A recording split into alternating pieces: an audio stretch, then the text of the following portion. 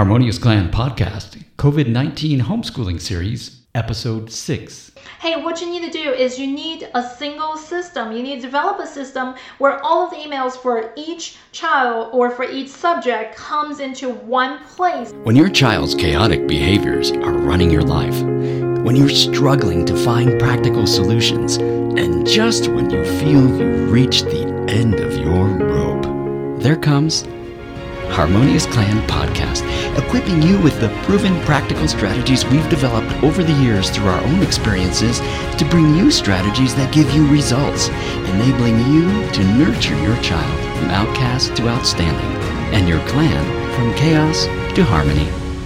There are too many emails from too many teachers for too many kids in too many subjects. That's one of the biggest concerns that I've been hearing from parents lately, asking, how do I manage all this?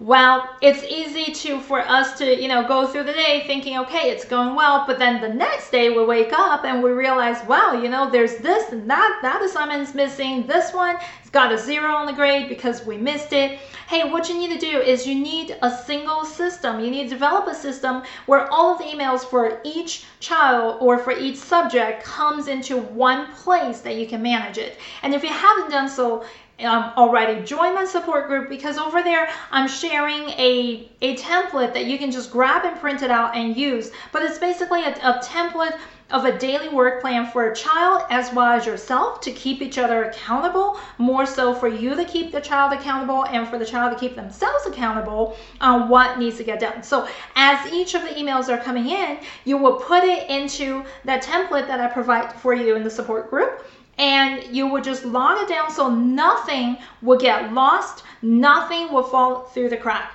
So then you have one place where you're collecting everything, and also within your email systems you have folders and things set up where you have the specific place to go to each specific subject as they come in. That's the trick. The other thing you need to do is you definitely need to voice this out to your child's teachers to let them know, because all of the educators and schools and teachers, they're trying to do their best to continue the education, but they're not on the other end with the multiple kids managing all this, and they may not know that this is so hard for you. So the more of you that voice out to your schools and your teachers, your administrators, the more effort they're going to put in and realize, hey, there's a problem, in order for them to consolidate everything into one place to make things easy for both the students and the parents. Now, if you can voice out and give that feedback to your teachers, meanwhile you can manage where everything's one place for at least yourself and your own students, then life will be a little bit easier to manage when it comes to homeschooling from home.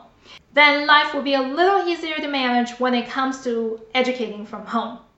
Be sure to check out the rest of the series so you get a new tip every day. You've been listening to the Harmonious Clan Podcast COVID-19 Homeschooling Series with daily 2-minute tips on homeschooling during this crisis. Join our Facebook parenting support group by clicking the link in the notes or going to harmoniousclan.com/homeschooling-COVID-19. Our group is a safe community where you can come hang out, ask questions, get support and resources, and connect with others going through this with you so that you're not walking this alone. Remember, together we can do this.